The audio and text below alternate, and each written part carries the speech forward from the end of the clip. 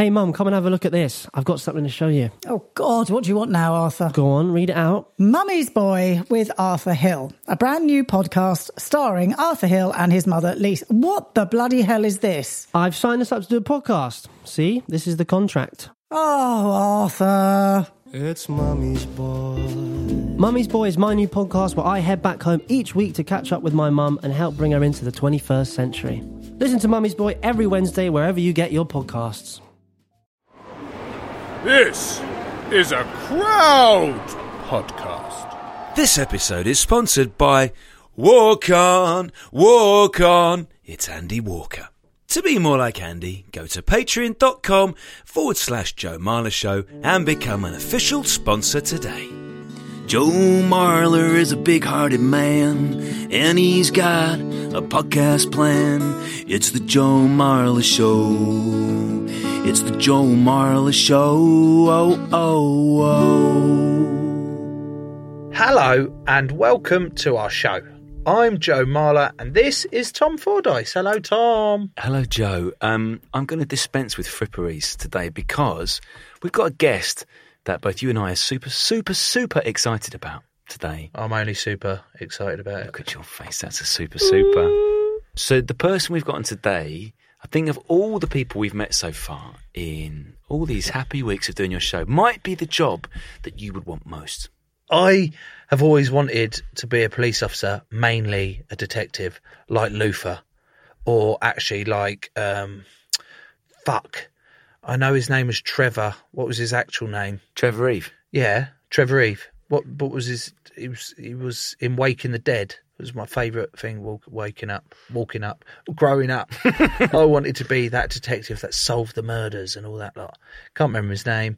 Probably didn't care enough about it. Anyway, always wanted to be a detective. Haven't been it. I'm super excited to meet a real life detective. Not only a real life detective, Joe. Neil Lancaster. He was in the Met Police 25 years. He's done it all. Stakeouts, manhunts, interrogations. He's done it all, Joe. And he writes books as well, does he? He's now a crime novelist, a very successful one indeed. So I don't see any reason, Joe, while we mess around here. We're going to have an amazing chat with Neil. Shall we summon him to the interview room? I would, get him in. Beep.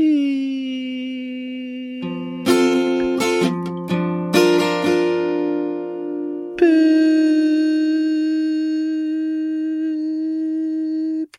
Present DI Joe Marler. Also present DCI. Can't believe you outranked me still. Tom Fordyce. Interviewing suspect Neil. That's shit. Do you want me to do it? Yes, please. Yeah, please. All right. Boop. What? Hang on, that's about right. I've done this before, you know. This interview is being tape recorded. We're in the interview room at wherever we are. I am interviewing. Say your full name, please. Joseph Marler. Also present in the room is your legal representative. Fuck off. There's not a chance he's representing me legally. Listen, No, the it things might work. you've done. Okay, he might has work. to. You're lucky okay. to have anyone. All right, you say your name, my rep. Solicitor or barrister? Not my solicitor. Solicitor, not barrister. Solicitor Thomas Fordyce. Okay, this interview has been tape recorded. It may be given in evidence if your case is brought to trial. At the end of the interview, I'll give you a notice explaining what will happen to the tapes and how you may get access to them. You do not have to say anything, but it may harm your defence if you do not mention, when questioned, something which you later rely on in court. Anything that you do say may be given in evidence. The time is... I haven't got my glasses, so I can't see my watch. No comment. Fair enough. Oh, Crack right, so on. that's the No, end. is that it? Are you saying, I haven't asked you a question yet? Or you're got- supposed to be questioning me? I got into that then. I felt You like... look really happy, Joe. Yeah, I felt like... Not oh, nervous. Right. I'm not- No, well, yeah, a little bit. But I got into it like, oh, fuck, I'm in one of the rooms. Actually... Does it happen? So that happens like that? pretty much it, yeah. And then I'm sat across the room from you, like... Yeah. So I've been done for... Accused as your legal representative, you haven't been done for anything. Okay. I don't even know if charges haven't been laid at this point, have No, they? not at all. It's just been what's the crime? swifted. What's the crime? What crime have I done? You haven't done anything. Can I just stop saying you've done the crime? Importuning. Okay, hang on. Can we just pause the tape for a second? What are we role playing? What am I pretending to be accused of? What have you actually done? What, in real life? Yeah. I stole loads of pistachios from Co-op when I was 5. Okay, that's what you've We'll been go with questioned theft. about. Yeah, We'll go with theft. All right. Food theft. So, Shoplifting. yeah, I've been done for shoplifting. No, No, fucking... stop saying you've done it. Okay, now I'm panicking. No comment. I guess that's why they say no comment, because usually... Yeah. Do you get that a lot? 80% of the time. 90% of the time. You'll be sat across the room for the accused and you'll go, can you tell us where you were on July the 9th? I tell you what, there's three things that happen, or that can happen. So you can get complete cooperation with the interviewer, they'll answer all the questions. Maybe. Doesn't happen very often. You get a complete no comment, where they will literally just say no comment to every question. Or you get a qualified one where the solicitor will say, my client has a prepared statement.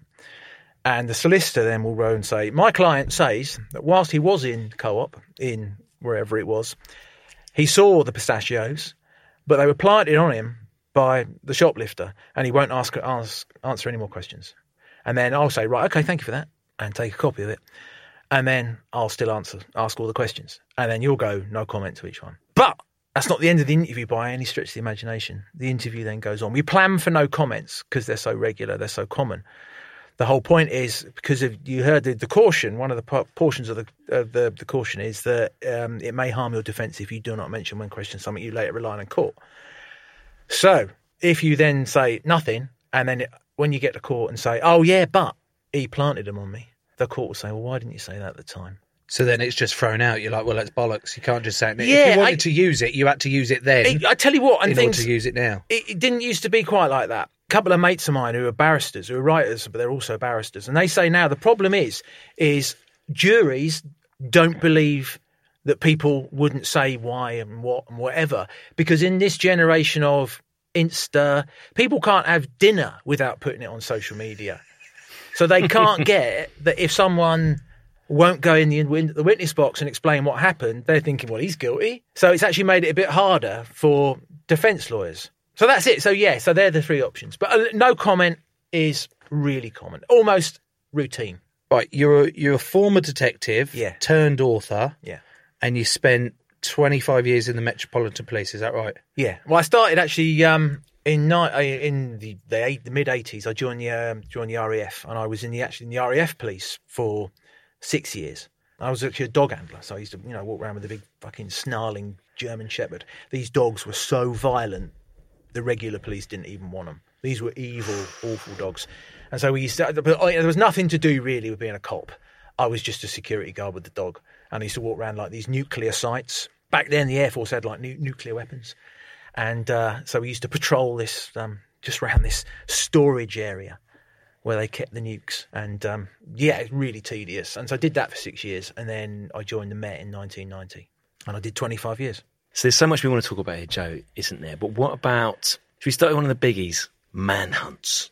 Manhunts are good fun.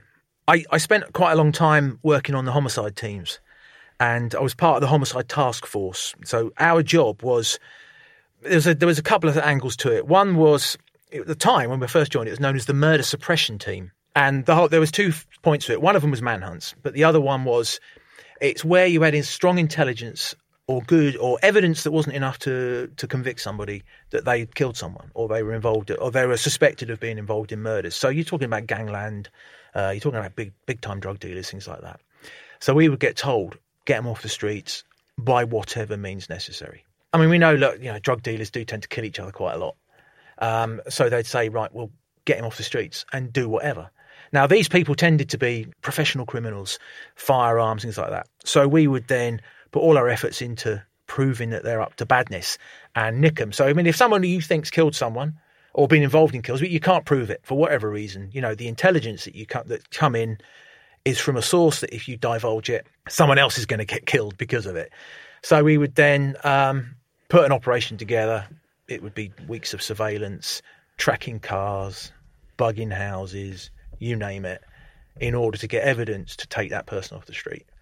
And then we would one day smash through their door with firearms teams, and they'd be taken away. And, for instance, one bloke we thought had killed someone. We also thought, we knew fairly confident he was a gun supplier, but we didn't have evidence to link him to the murder.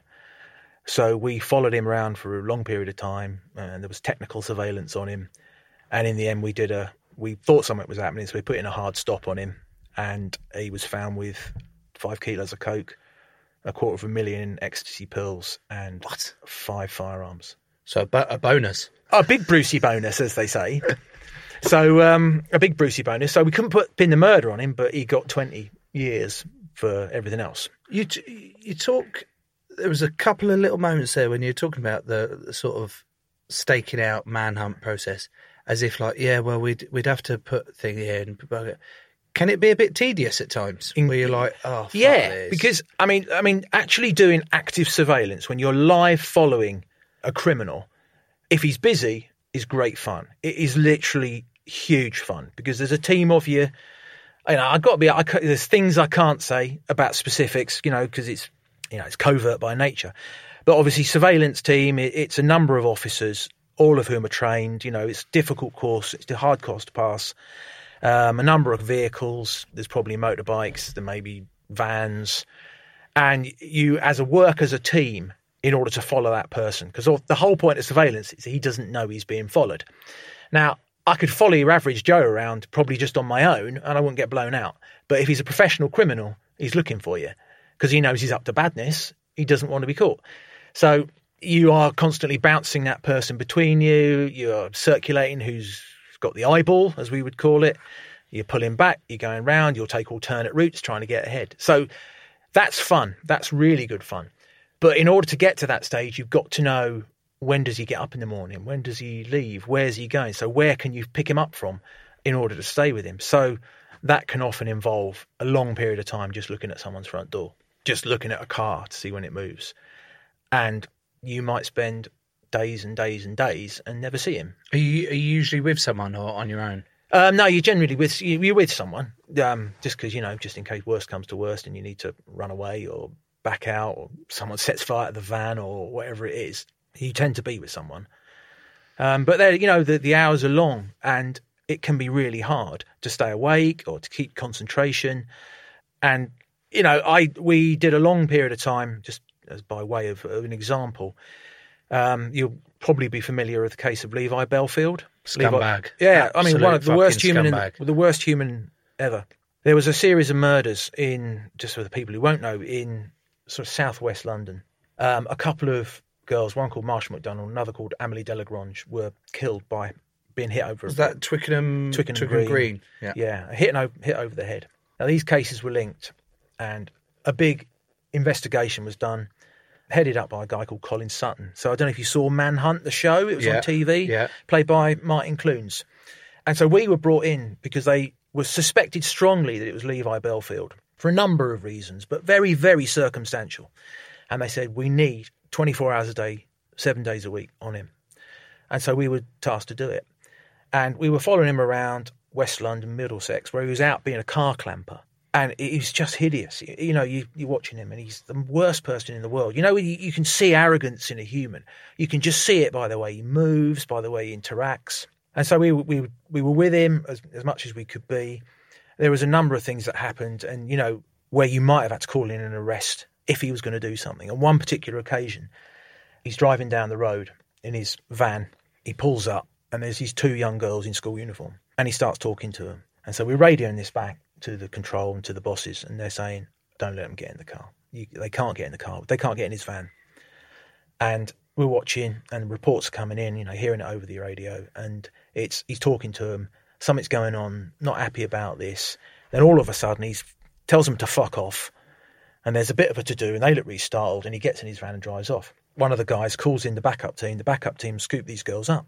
And they said, well, what did he do? And he said, well, he just started being really weird with us and saying stuff to us. And what did they say? He said, I bet you're tight. Fuck, Jesus. But, you know, we were on the edge. We were all moving close in. How the fuck didn't you just go, there's this bloke, clearly, without knowing 100%, how did you not just go, fuck it, we've got to stop this because these girls are at risk here? Yeah, well, that's why we were with him 24/7. We weren't leaving him out. And so then the pressure of that is if you lose him. Because, you know, you do lose people on surveillance follows. You're going to, you know, unless you write up someone's jacksie, in which case they're going to see you. So the concern was, Jesus, if we lose him, imagine if we lose him and he then kills someone. You've then got to live with that. So in the end, I mean, we followed him around for, I think it was 10 days, day and night. I was getting, no sleep, hardly ever went home. And then they said, right, we're going to nick him tomorrow morning. We're going through the door. They say, we just stay with him. You've got to stay with him all night. So we put in an observation point on the little estate in West Drayton where he lived. And he went to his house, and the lights went out, usual, like midnight, 1 o'clock in the morning. And they said, you've got to keep an eye on the door. So you're watching the door all night. Freezing cold. And it's that thing where you feel yourself and you're thinking, I can't. You've just got to watch. There's too much riding on this. And then we held it all night between the team. And then the next morning, the door went in, 5, 6 o'clock in the morning. They go, right, stand down, the task force, stand down, go back to the Nick. Back to just the local Nick, West Drayton. So we go there and we're waiting in the car park. The phone call comes in. He's not in there. You've lost him. Oh, fuck. And I didn't have eyes on it all night. But the guy who did, he said, look, I did not fall asleep. I had eyes on it all night. And we're all going, oh, no. And then the phone call comes in from the boss. Murph's gone mad. He was the chief superintendent. Yeah. Murph's gone mental. And he said that if you've lost him, you're back in fucking uniform the next day. And so we're all, oh, shit. But then about an hour later, we get a call. No, he was in the loft. And he'd gone up in the loft naked and gone to the far recesses of the loft and lay down and just hid there. And then he eventually got him to come down. In fact, he was in there, and his missus, his girlfriend at the time, the cops had been in there, sort of, where is he? Where's he gone? All that sort of thing. And after a while, she just pointed to the loft and said he was up there. Yeah. And so you're on him. You're looking at it. You're scoping out his house. You then go in. Did he get wind that you guys were on him then? Yeah. Well, is that why he just jumped into the fucking? Yeah. The door wasn't hoofed. As most of the time when you do this, you just knock on the door. Yeah. I mean, you need to justify why you're going to smash someone's door in and go rushing in. Yeah. And in a case like this, you probably can't justify it because, what's he going to do? It's not like he's going to be... We're not after him for drugs. They're not going down the toilet or anything like that. So they just knocked on the door. And in that time, he'd hoofed it into the loft. But his missus at the time... But now she then later on that day, because they didn't really have enough. There wasn't enough evidence. But during the course of the investigation, because, they have him in custody for a period of time, they get extensions from the court, so he got more than 24 hours. She eventually said, look, I'm going to tell you this now because he's raped me on multiple occasions. And she then made the allegations of rape, which allowed them then to lock him up, put him into custody on remand, and then really go for all the evidence. And then they got enough evidence to charge him with the murders of, at the time they were charged with Amelie and Marsha, and then an attempted murder of a girl called Kate Sheedy that he ran over in his van and then reversed over. Yeah. And then it was only subsequently, a while later, that they linked him and managed to do him for Millie Dowler as well. So yeah, that was the most notable of the cases I worked on during that time. How do you think you'd get on in that situation, Joe? Because you are a passionate man.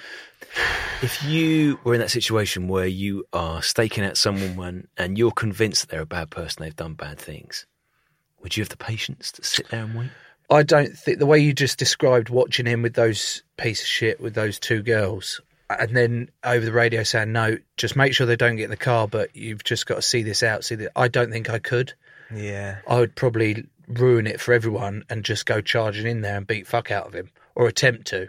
I think we could do it, Joe, you and me. But that wasn't offered. Are you familiar with the film Point Break? Am I familiar with the film Point Break? Do you remember what Gary Busey orders when Keanu goes off to get food for him? I want to say noodles. He orders a meatball sandwich. Oh.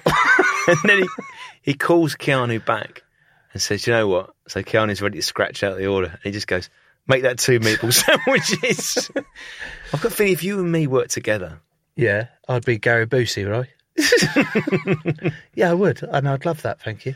I used to work with a bloke whose his name was Fat Bloke. We used to call him Fat Bloke. Any particular reason why? No. Just because he was portly. He was a portly fellow, yep. Shall we say. Yep. And we all used to call him Fat Bloke. And he used to call himself Fat Bloke. He would say, oh, mate, yeah, it's Fat Bloke. Yeah, that justifies the bullying at the workplace. I get it. It's fine. Because he started it, so we carried it on. Yep, absolutely. He would eat everything when you're on a surveillance job with him. He would go into Tesco's and buy a 10 bag of, like, crisps, and he'd sit there the whole day. Fat bloke would also go and buy a whole rotisserie chicken. Ooh. And he would just sit there in a car. Now, you're in a car. And, you know, you've been there hours, and this man comes in with this big, giant chicken. And he would just, like, with his hands. Yeah, with his bare hands, he'd just rip off chicken. And there'd be grease everywhere, and the car would stink. That's not... Sorry, but that's exactly what I do. Except I actually get a couple of the crusty tiger rolls from the bakery section as so well. no crumbs then? And so that I pick off all the chicken out of these rotisserie chickens, and then I make little rolls for it. I usually have some cheese as well. So that's me. What you've just is fat bloke is actually me, and what I do in the cars. But you're an athlete, aren't you? His fat bloke was just a fat bloke. I love how I can still get away with being amazing, called an athlete. isn't it? It's amazing. If I've got a black rat on sticker on the back of my car, does that mean I won't get pulled over for speeding? Right, traffic cops. Oh, there's a split between detectives and traffic cops. The black rat, traditionally, because traffic cops are known as black rats. Certainly in the Met, I don't know if that stretches outside of London. And the black rat sticker used to be a code to other black rats who will do you for speeding and all that sort of stuff, that they were on the team. Yeah? Bit dodgy. Yeah. Bit dodgy. Told you. Where'd you find that out? None of your business. Move on. Okay. Swiftly. But yeah, no, you are bang on right. Thank you. I presume you don't like the black rats then. You know what? I've known plenty of people who are traffic cops and they were fine. But, Just fine. Yeah, no more. Okay, fine. yeah.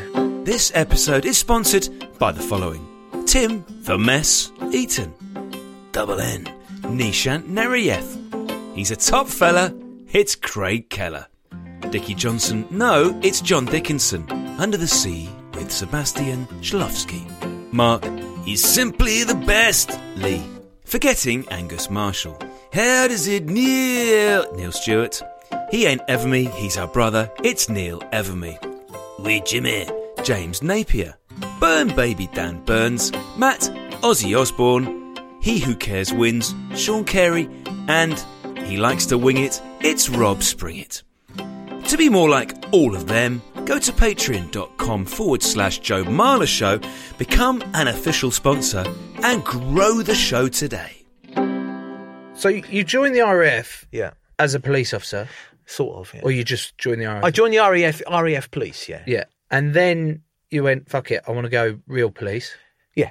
Why detective? Well, I joined as a beat cop like everybody. Well, certainly when they've introduced, I won't even go into that because it annoys me too much. You can skip beat cop now, can't you? You can now. You can join as a detective, which is a terrible idea, but I'll get annoyed, and I don't want to get annoyed because I'm in a good mood.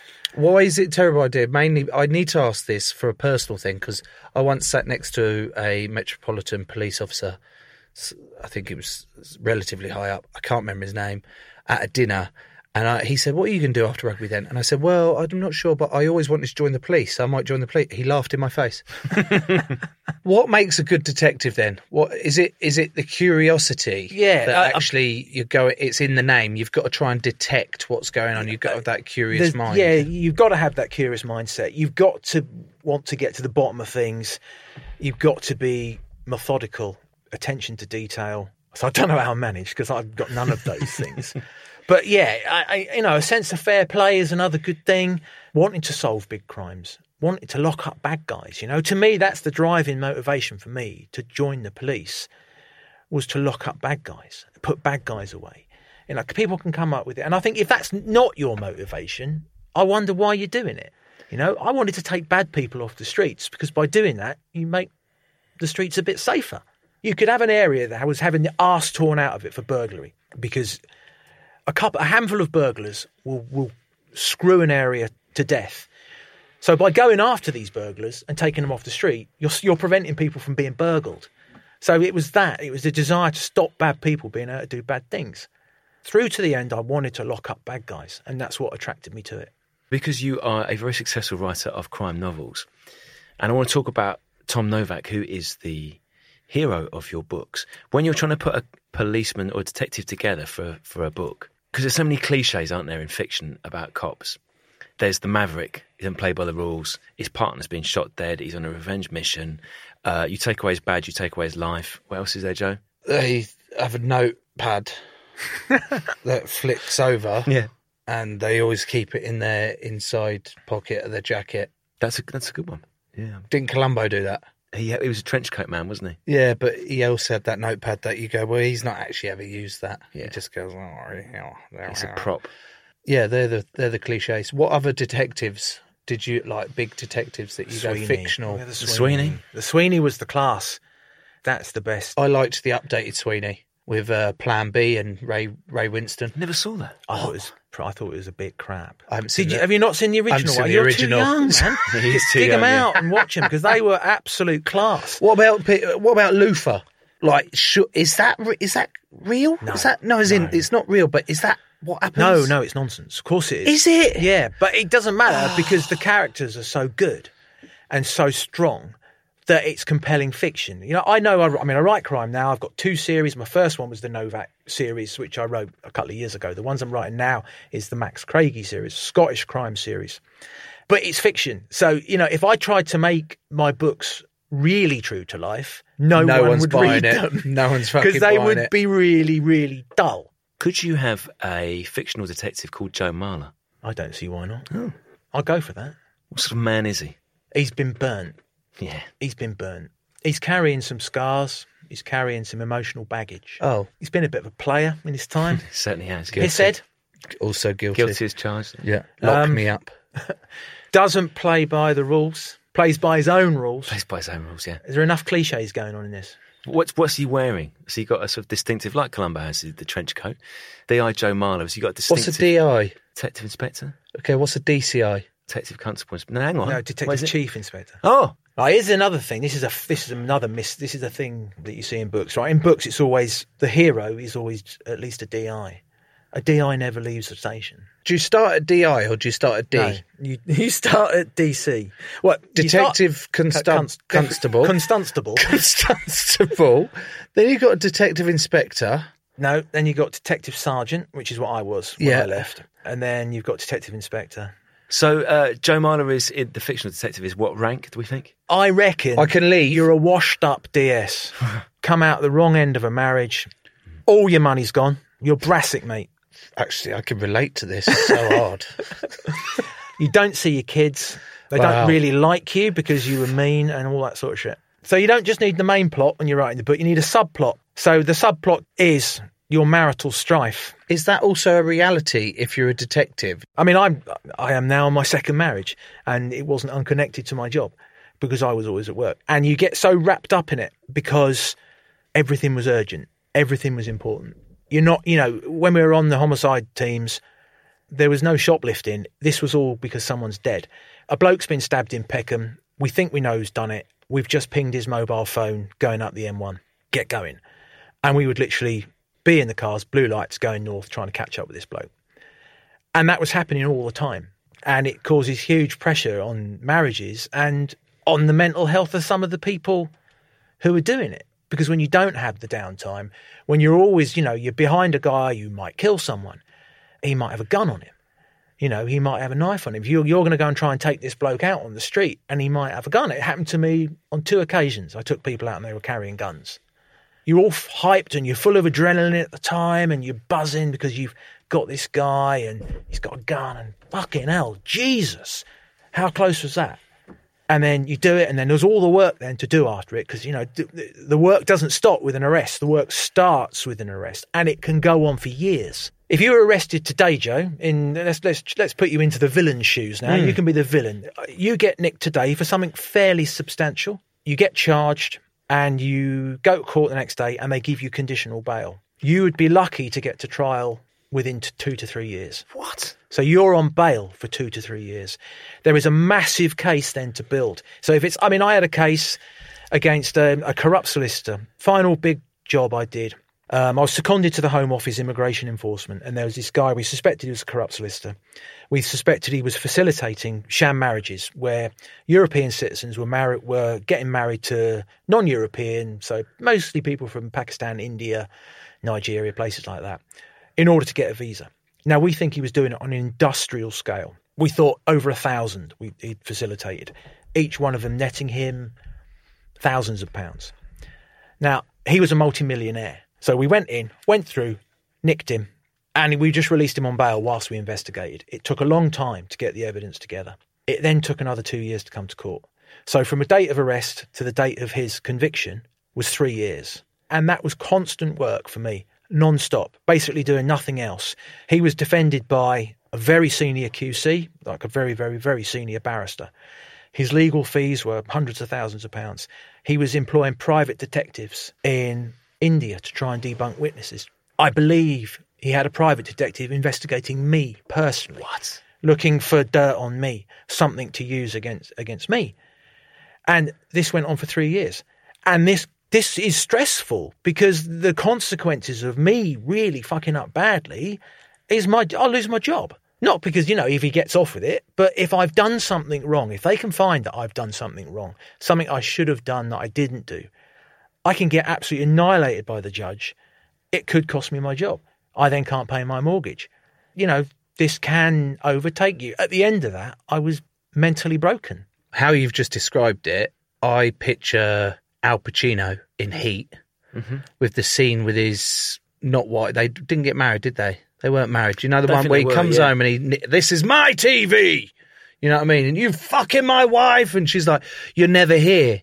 And even when you are here, you're not present because you care more about your work. And it's like, yeah, okay, that is the reality of it.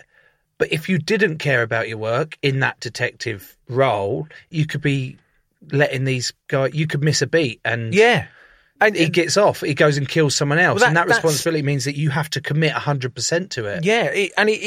There's loads of cases. There's all these things I did. And the stress can be significant. I don't know if you've heard of the innocence tax. Here's another one. This will blow your mind. Right. So Joe, I'm going to keep putting you in the seat here. You do something, right? Yeah. Something is alleged of you. So someone says, Joe Marler beat me up and stole all my money. Yeah. And they're lying. Yeah. Right? Yeah. But there's enough evidence. They're definitely fucking lying. Yeah. Yeah. They're lying, Sir Judge. So you get nicked, you get charged, and you get put before the court. Now, you earn enough that you're not going to qualify for legal aid. So you'll have to fund your own defence. Serious money if you're paying privately. You then potentially have 3 years with it hanging over you. You then go to court, your barrister, who's costing you £500 a day, you're probably in the hole at that stage. If it's a serious thing, you're probably in the hole for 150. Easily could be 100, 150 grand. Your barrister's brilliant though, destroys the witnesses, and you get acquitted. And you get told you may leave without a stain on your name. You are clearly innocent. You can claim your legal expenses back, but you only get it back at legal aid rates. If you'd spent 150 grand, you'd be lucky to get 20 grand back. Fucking hell. A sentencing hearing once for another one. Another bench solicitor. The world is not full of bench solicitors, but it was another bench solicitor job. So a big job. Bloke had been doing all sorts. Big, really serious job. The prosecution counsel came in, and he was only obviously on government rates. He was a very senior barrister. He's now a Treasury Council barrister, which is the top end, real expert bloke. We spent all day at Snaresbrook Crown Court. The prison service didn't produce the bloke in the end, so we all just got told, go away, come home, you have to come back another day. And he looked at me and goes, do you know how much I got paid for today? How much do you reckon? Top end prosecution barrister at the very top of his profession. So he should be earning what? If he was doing... Oh, I mean, if on private rates, it's serious, it's good dough, £500. I don't know, but it's serious money. He got £46.50. 46 quid? £46.50 for that day's appearance. However, he has to pay for his own travel. So, and I think he lived in South London. So to get from South London to Snaresbrook in Essex... He's out of pocket. Not even fucking doing his job. He's just turning up at places that he's been sent home to do. So the fact is now that in the legal profession, it's hemorrhaging staff because they can't afford it. Criminal defence rates are derisory. Absolutely derisory. Let's say that in the case of Joe, who's been accused of not just stealing a bag of pistachios from the cot, but large-scale pistachio laundering. Oh, yeah. Joe has gone on the run. Yep. Yeah. How easy is it for Joe to disappear? It's very hard for anyone to disappear. Not a chance. What, not finding you? You're not... Mate, you know that Channel 4? Hunted.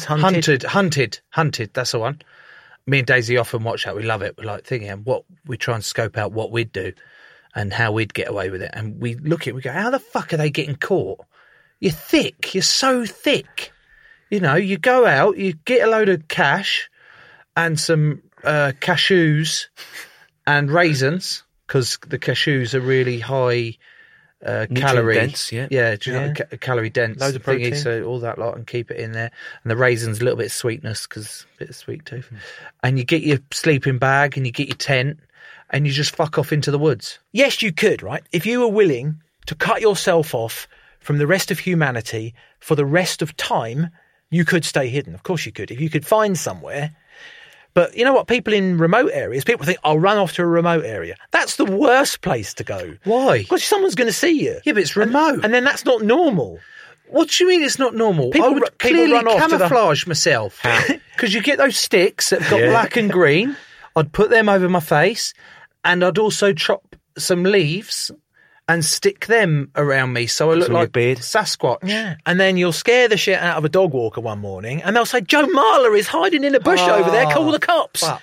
And because you're Joe Marler, your boat will have been plastered all over the telly and you'd be swifted in by the end of the day. Not if I'm in a green morph suit, mate. Yeah. I mean, Hunted, everyone watches Hunted. I've watched it once or twice. I actually did get asked to be a hunter on it. Did you? Yeah, but I didn't fancy it. Oh. I just couldn't be bothered, basically. Oh, fair, yeah. That's the long and the short of it. I couldn't be asked. Yeah.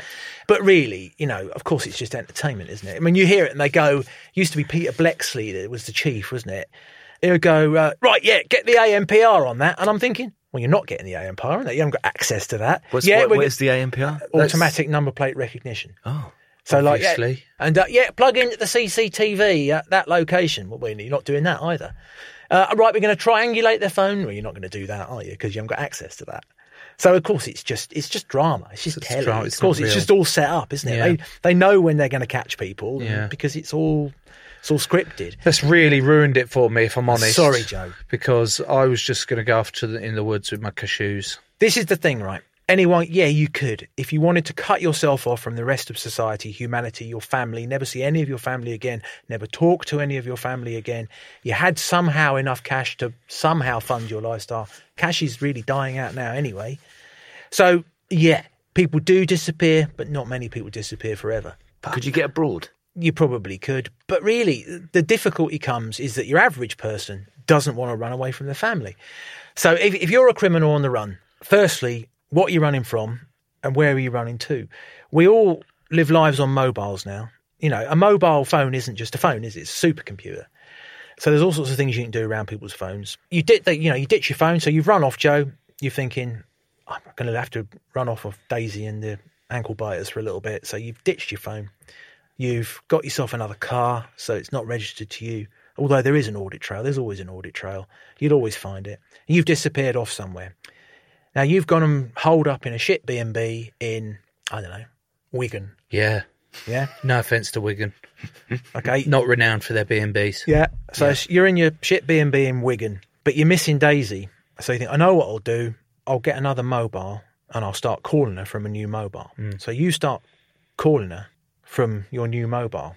But what I'm doing as a cop is I'm looking at Daisy's mobile. I've got access to Daisy's cell site and billing information, and I'm seeing that Daisy has started to receive phone calls since you've gone missing from this phone number. Ah. I then look at your phone number. No. But that's where you're wrong. Okay. You're wrong. So I'd get a new phone. Yeah. And instead of calling her, Yeah. I would end-to-end encrypted WhatsApp her pictures of my knob. So it wasn't actually my face, so you couldn't tell it was me. No, you're right. There's very strong encryption. And there's very little evidence out there at the moment of my knob. So no one would recognise my knob except Daisy, and it's end-to-end encrypted, meaning something. Okay. And I'm not sure what it means. But I still know you're still hitting cell towers. That phone number is still hitting cell masts to get the signal. So it's hitting cell masts. I will see that Daisy is receiving data on your phone. Small amounts of data. Small amounts of data. Yeah, okay, fine. Unless you've zoomed. I had that coming. I'm not going to see your penis because I don't get to see the contents of the message, but I'll see that messages have been sent. We then look at your phone and we can see exactly where you're phoning from. At my current reckoning, I have 1 million more questions, Neil. Let's have a little time out there for some adverts.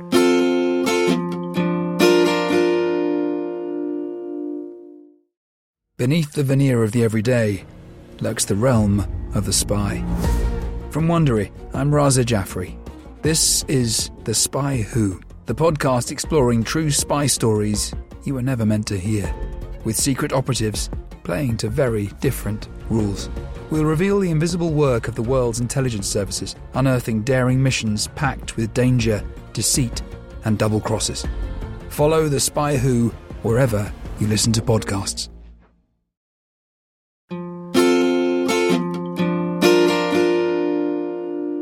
Those were clearly the ads. Joe, you've got your question face on. Go. Beep. You've committed a crime. Okay. Yeah. And we need to get to the bottom of it. And we can't prove it. DCI Tom and DI Joe, or DS Joe. You're washed up DS. Who's the boss? You two. Guilty. You're the boss. So you need to be at least what? If he's a. What were you? Oh, mate, he's DCI. He's a chief inspector. You're only a sergeant. Unlucky. You need to be a superintendent then. I'm a DSI then. Just detective superintendent. Oh, yeah. I'm your boss, okay? And before we go into this, okay, I'm going to go hard at this interview, all right? Yeah. You play the good. You sort of soften the blow. I like it. Okay, let's do it. Yeah? Okay. Beep. Yeah, everyone present. Yeah, I'm here. You're here. Neil's here. Yeah, if you use it in evidence, fucking, I don't give a shit. You're fucking going to tell me everything you know, you piece of shit. No comment. What do you mean, no comment? No comment. Well, technically, you've just made a comment. By saying no comment, you piece of shit. So 1-0 me. Okay, where's my brief? What brief? Where's my solicitor? Take your briefs off. If I were you, Neil, I mean, I've seen this man in action before. He's merciless. Yeah. He's merciless. I've seen what he's done on the rugby field. I mean, yeah. Between you and me, I'd play ball with this what? lad. Tickling. Exactly. Well played from both of you. I told you outside, play the good cop, not the fucking idiot cop. Yeah? You can't even say merciless. This is how bad a cop he is, Neil, because he's even having a go at his colleague here. Yeah, because I haven't got my head in the fridge, it's in the fucking oven. Tell me where you were last night, or I'm going to throw my hot tea in your face. Yeah, that doesn't play well with judges now. He means we got more than no comment out of him. Fucking 2-0 us. First crack. Anyway, the really shit point I'm trying to make is, do interrogations like that actually happen? No. So is it literally just you're better off sticking to the rule book? You have to. You've got no choice. It's tape recorded, and most of the time it's video recorded now. Surely there's stuff that I want to believe. There's stuff where they go, turn the tape off for a minute. Yeah. And then I bang your head on the thing like Batman and the Joker. If you're 99.9% sure the bloke across the table from you or the woman across the table from you is a serial killer, you've got everything, but you need this one bit of thingy and you just beat fuck out of his head and then you get the answer to that one bit of it. Surely that's worth doing. How can you not do that? Because it will be ruled as inadmissible. Oh, because you just can't do it. And the fact is, the more serious the case, the more seriously you have to take it. I mean, interviews now, they get to the point of being almost scientifically worked out. You'll have an interview coordinator who will discuss with the SIO a strategy, and there'll be a written interview strategy about where you go. And, we expect no comments, and most of the time it will be a no comment. But it is, the more serious the case, the more important it is to literally stick to the rule. You have to stick to the rules because it's all, and if you do that and threaten someone, and even raising your voice a bit, they'll say, we suggest this is oppressive, and therefore they might rule the whole interview inadmissible. Right, so that doesn't happen. I've always been intrigued as to what laundering. I always used to think it was literally putting all this like criminal money that was dirty or covered in blood, and you wash it all. And what's really interesting about it is, obviously in a criminal case, the defendant doesn't have to prove a thing. Yeah, they always say, the judges will always say, the Crown brings the case, the Crown must prove the case. The defence doesn't have to prove anything. However, once you convict somebody of a certain type of offence, call it a Schedule 2 offence, so basically acquisitive crimes that profited you in some way, then an enormous bit of legislation, Proceeds of Crime Act, comes into being. Now, so again, Joe, you've been the bad guy again. You've been dealing massive amounts of drugs Yeah. for several years. Yeah. We've caught you red-handed. You fought the case, but we found you guilty. The judge has now said, right, okay, the POCA hearing starts, proceeds of crime. So what that then does means that a financial investigator, police officers specifically trained in this angle and this aspect of policing, can then go back with forensic accountants and look at all your income and all your outgoings for the past 6 years. They'll do the sums, and they will say, we believe you've profited over the last 6 years 4 million quid. So we are saying that 4 million quid you're going to have to give us. Prove us wrong. So the whole burden of proof shifts. Ooh. So it would now be up to you to prove to the court that you have that isn't 4 dirty mil. money. Yeah. And it is incredibly powerful legislation, and it's draconian. Now, you'll hear about, I don't know if you've heard about the Addams family, the A-Force. They're an Islington-based gang. They're sort of celebrity criminals, but at the very, very, very top end of criminality. One of the main people involved in that ended up locked up, not because they caught him doing a crime, but because he basically got rich with no source. And so they come to the point and they say, right, okay, we think you've profited to the amount of £1 million. Give us £1 million. Doesn't do it, gets put in jail. So say you get 2 years in jail for not stumping up the 2 million quid or whatever it is you earn. When you come out of jail 2 years later, you still owe it. Oh, so it doesn't wipe the slate? No. Fucking hell. Well, hang on. How am I ever getting out of this? Well, you're not. You've got to come up with your 4 million quid. Because unless you can then prove, and I mean, obviously you'll then make a counter argument. Your solicitor, your barrister will make a counter argument. He doesn't owe 4 million quid, and these are the reasons why. Because we can prove where 2.6 million of it, where it came from. And if that's the case, and you prove the money has a legitimate source, I only have to give you 1.4. Yeah. Well, that's easy. Who's the loser now? So yeah, no, it is powerful legislation. It's actually draconian, and it is. They hate it more than jail. They hate it more than the jail. I mean, that... You look really happy as you're saying that. Oh, yeah, it's fucking fantastic. There's nothing better than taking money off people legitimately and then just saying, all right. What about if Joe has someone on the inside as a bent copper?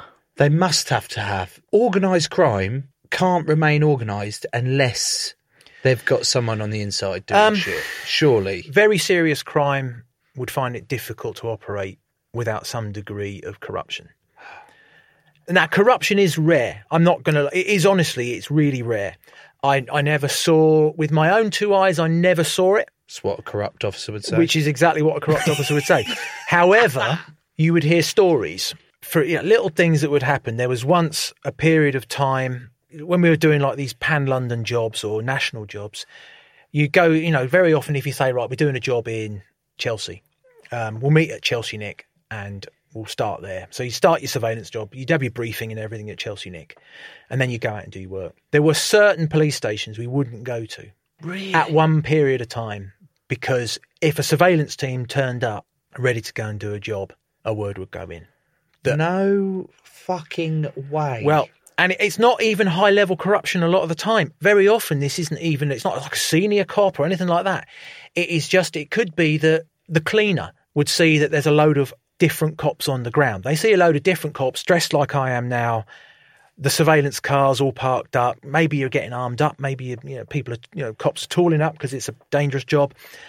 The phones start ringing and the local villains will get a phone call and it could be the cleaner, it could be a cop, it could be a traffic warden, it could be a member of civil staff, could put a phone call in and say there are covert cops on the ground.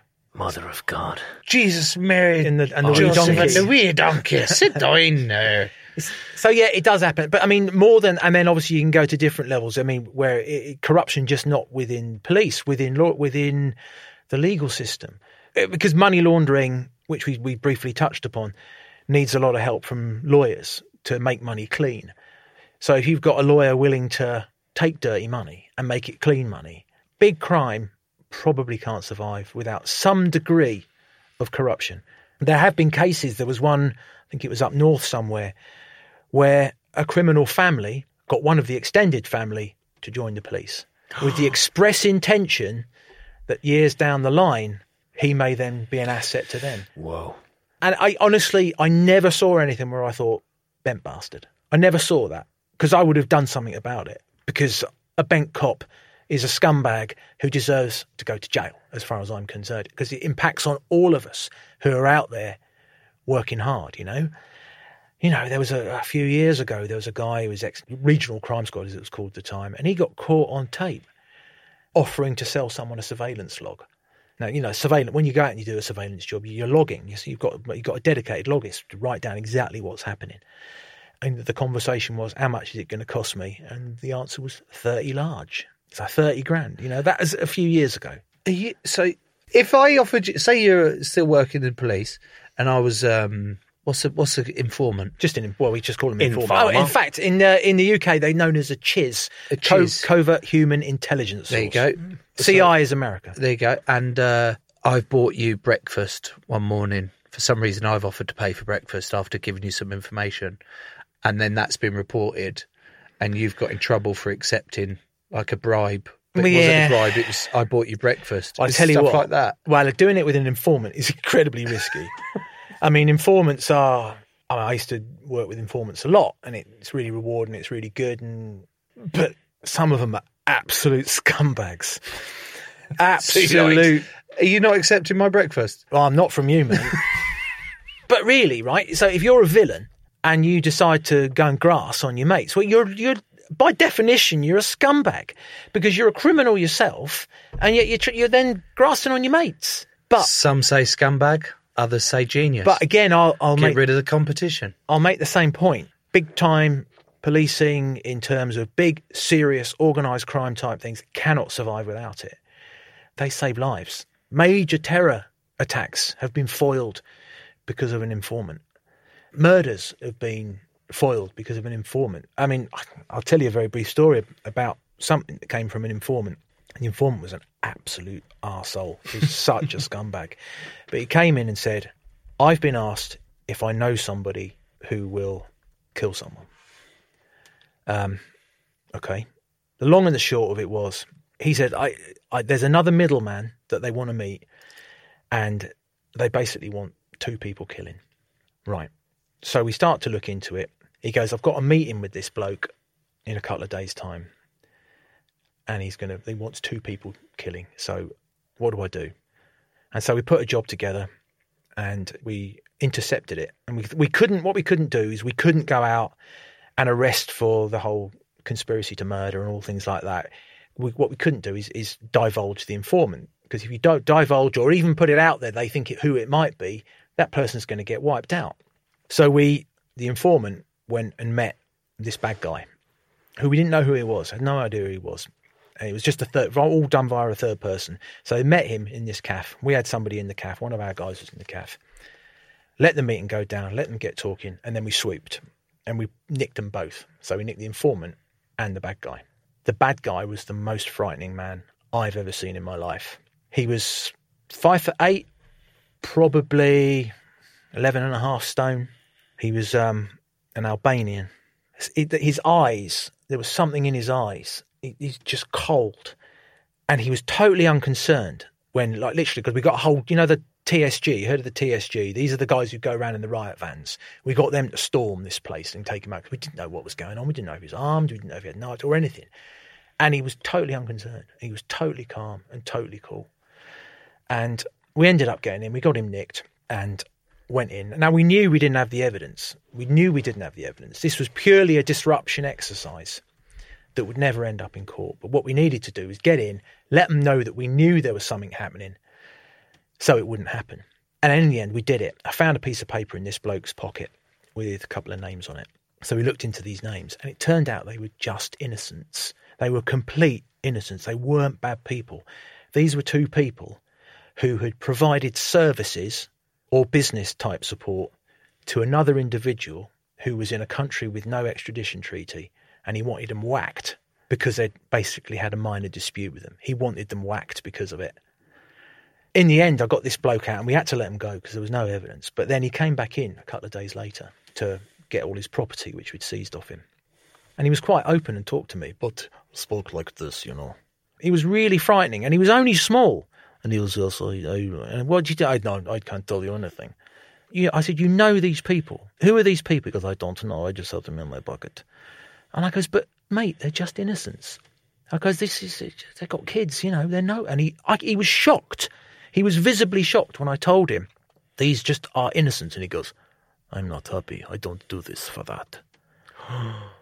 I goes, look, are you going to assure me that you can't do, And he goes, no, that's it. It's over. I never deal with this man again.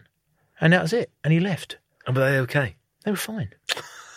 They will never know that a man they will never meet has saved their life. No, we had to go and find them. Didn't tell him. Yeah. We're obliged to tell them. You would have died, and if it wasn't for me... Hi, I haven't met you before. It's let's Tom. do that. You I and got to Joe tell you and- what, no, there's another little add-on to this, which is worth saying. So this person, we went to see him, and I said, look, we've received credible intelligence that there has been a threat against you. And he was shocked. What? I've never done anything. I goes on. We said blah blah blah. So I was saying, where's the connection? What was trying to think? What is the connection between these people? So he goes and he's sat there with his wife, and he goes, the only thing I can think about is that 2 years ago I had an affair. And his wife goes, sorry, you can't see me, can you? But I'm doing an open mouth. Dun, dun, dun. Dun, dun, dun. So he put his hands up to an affair in front of his wife. And I said, well, can it be? Blah, blah, blah. So we carried on talking. And I then said, have you heard of this name, Mr. X? I will refer to him. And he goes, yeah, my company did a bit of business with him. And I went, oh, it'll be that then. He goes, and he goes, oh, not the affair then. I went, no. Oh, But so the fucking upshot hell. of that story is, from an informant that I say there can be scumbags, 2 decent, honest people remain living and breathing to this day. There's upsides and there's downsides to it, but they are tricky bastards to handle. And you've got to watch them. Just on the subject of bent coppers, how does a good copper turn bad? How do they get them on the hook? Right, this is the problem. In the same way that you can't be half pregnant, you can't be half corrupt. The old sort of example, you stop someone for speeding and he's got 9 points. So Joe is driving his expensive car. Haven't got 9 points and I drive a Polo, but carry on. Right, so you're 9 points, you get pulled, you go, here you go, geezer. There's a cheeky score for you to look the other way. If that cop takes that, from that moment on, he stepped over that line. From that moment on, you are corrupt and you can never be uncorrupt after that. Now, say that you've got a little scheming mind.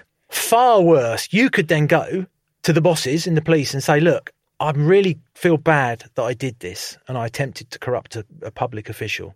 I will go on record, as long as you give me immunity, and say that he took a score off me. And there's a good chance you'd get it, because catching a bent cop is more important than your speeding ticket.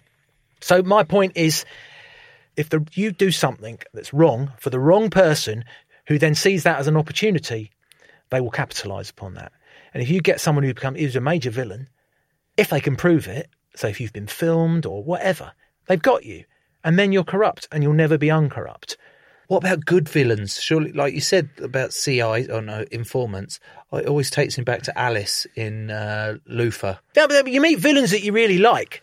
And you do meet some that I remember one geezer, it was a terrible, terrible crackhead. Really bad. But he was the loveliest man. Yeah. He really was a real top bloke. And he would just steal from cars. Back in the days when because nobody really steals from cars anymore. But back in the day, because nicking car radios was a big thing. And he has this awful crack habit.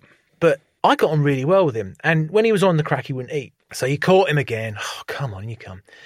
Take him in. And he was the nicest fella. He never complained. He never argued. He always had a smile on his face.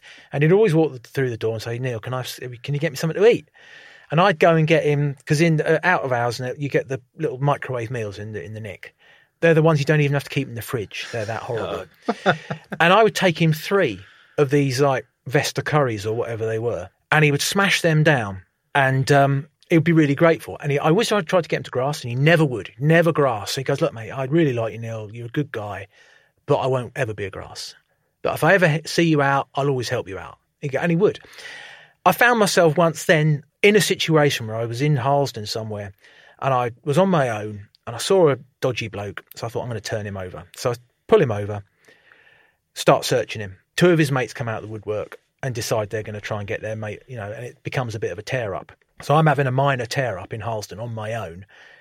Out of nowhere, the crackhead that I give meals to who was actually a hard case, despite it all. He's a proper little bundle of hard case energy, comes in and starts backing me up, and he had my back. And that felt good. Did the crack also make him invulnerable to pain, so he was even handier as a sidekick? Yeah. Someone who's on it in a real crack place, they do get impervious to pain, and they can be hard to deal with. If you speak to any cops now, standard, your street cops, your uniform cops, you speak to people say, basically, we work in with the National Health Service now, because nearly all their time is dealing with people in mental health crisis, and handling them can be so difficult. And you feel bad, You feel bad because we're not trained for, cops ain't trained for that. So it is really bad. And you do meet people, and they can be frightening. There was one guy, Jesus, he was frightening. He was bigger than you, so strong, such an immensely strong man. And he was on the cusp, on that thing between being mentally unwell and being well all the time. And he was a 10-man job. If he went, he's a 10-man job to try and bring him in. So I wouldn't try, because it wasn't worth getting hurt for. Unless, there's times when you have to take someone in. But if someone's just being a nuisance, I wouldn't try, because I'm liable going to get some of my guys hurt, So, it's hard. And dealing with people who are the whole thing you used to see on the bill, where PC Polly Page, who was 8 stone ringing wet, would put someone of your size, Joe, into a quick hammerlock and bar. Ha! Yeah, okay. It is difficult.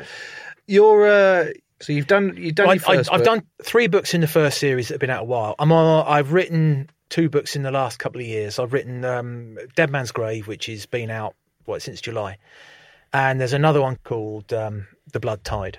Yeah, that's actually really good. They're nice, aren't they? Yeah, they are great. I'm going to nick one of those for the train journey home. No. Why? We're talking to an ex-detective and you're talking about theft. Shit. You can't steal, okay? It's bollocks. What's The Blood Tide about then? The Blood Tide is about drug importation into the west coast of Scotland via all the sea locks. Because after Brexit, there are far more checks going in at the ports. So the importing gangs are trying to bring them in now through sea locks. So I wanted to talk about that. And basically, a fisherman goes missing on one of these locks, having been shot in the head by some bad guys who are even badder. That is badness. Yeah. Well, bad. And my man, Max Craigie, DS Max Craigie, has to investigate this. And he finds that things are not what they seem, and there is possibly corruption afoot. No. What? Oi, oi, oi. Who the fuck says oi, oi, oi? Me. Fair. Keep my reaction in, please, Steve, because I have some important news to impart, Joe, which is that our listeners can also get their hands free, gratuite, on some of Neil's books. We've got some to give away. If you're listening to this and you've enjoyed this episode as much as Joe and I have, and you would like to read one of Neil's books, all you've got to do is tag us on Twitter or Instagram at Joe Marler Show and say, quote, "Please can I have one of Neil's books?" We'll pick 2 at random and then send you a book. Can't say fairer than that. No, you can't. I was just fucking I didn't know you were doing that. We're really up in the game here. Aren't you just? Steve, is the ones we're going to give away to listeners, were those the ones I wanted to take back? There's been a mistake on today's show. There are now no books for listeners. But please still enter. My lovely publicist is out there, Sian, and I'm sure she can make sure there are heaps and heaps and heaps of books ready for people. By that I mean 2. Neil, I could sit here all day. Me too. And chat shop. You know what I mean? You're on the inside, aren't you? Yeah, I'm on the inside. There's so many things we didn't get to as well. No. I could tell you some horrible stories, but We'll come back another time. Well, yeah, I'll come back another time. Another time. Next book. Dead body competitions. We used to have competitions about dead bodies. Who had the worst, most gruesome story about dead bodies? Because we see dead bodies all the time. There's loads of them. Fucking hell. Should have mentioned it earlier, shouldn't I? Best one? But yeah, why not? Go on then. Right, I mean, cops get called to dead bodies all the time because people are dying all the time, as we well know, just because they're just dying. Joe, I was sitting here smiling, like we're really looking forward to this story. Well, no, but- We're like, look at this, like excited kids, go on. It's between 2. One where we went through the door, someone hadn't been seen for 4 months. Fucking hell. And now what we got to do, obviously, got to make No. sure there's nothing suspicious. So we had to search a 3 or 4 month old corpse. Me and a mate of mine. Oh, no. Nick Wilcox, in case he listens. No. Little chubby bloke. Very good at rugby, he was in the day. Oh. He was. Yeah. What was the other one? Another one. It was raging hot weather. And I went through, and Jesus, the smell was just, oh my God, you wouldn't believe it. And I went in and saw this person on the floor, and I thought, are they still moving? And no, it was the maggots. Oh, yeah. And I sort of looked down and I thought, the guy, can you give a description of him? Yeah, he's a 35-year-old, looks about maybe 30 to 40. He's a black guy. Go round, look for his passport, found his passport, and there's a picture of a white guy. He wasn't a black guy. He's just, in 24 hours, his body, because it was so hot, had gone like decomposed. Oh, fuck me. And it's with that, I'd like to thank you very much for coming on the show. It's my pleasure. It's been lovely. Joe, I enjoyed that episode so much that I think we should give Neil's new book one more plug. It is called The Blood Tide. The Blood Tide. The Tide of Blood. No, it's The Blood Tide. I'm gutted though. Why? Oh, fuck. It was on my main question sheet. I just wanted to ask him if he did. What are you doing? I got you. You nicked. Whilst flipping his wallet out with his ID in it. But, that probably would have wasted the fact that he had incredible stories. And that probably would have sounded really shit anyway. So I'm glad I didn't ask it, actually. When you become a detective, because it is only a matter of time, how will you show your badge? I would wear it on a lanyard everywhere I go so that everyone knows I am a detective and I'm always detecting. Do you think that you, after your long career in rugby, that you have been institutionalised to the use of lanyards? Yes, and I'm still not entirely sure why is it called a lanyard? It's a yard of lan, isn't it? If you cut the string and you measure it, it's a whole yard. I think we should cut this end now because it's gone on long enough, and he was great. Well, if you enjoyed that as much as Joe and I did, and you'd like to support the show, you can now subscribe on Apple, Spotify and Patreon. Search for Joe Marler Show, and for £1 a week, you can get bonus content, ad-free episodes, and you'll be growing the show at the same time. If you would like another podcast to listen to, let me tell you about The Secret History of Flight 149. Now, this is the story of ordinary passengers on a trip from London to Malaysia who were taken hostage by Saddam Hussein when they stopped to refuel in Kuwait. It is an incredible story of undercover operations, cover-ups, human shields, and a 30-year fight for the truth. You have to listen to believe their stories. Search for Secret History of Flight 149 in your podcast app now. Beep. Lovely. Crowd Network, a place where you belong.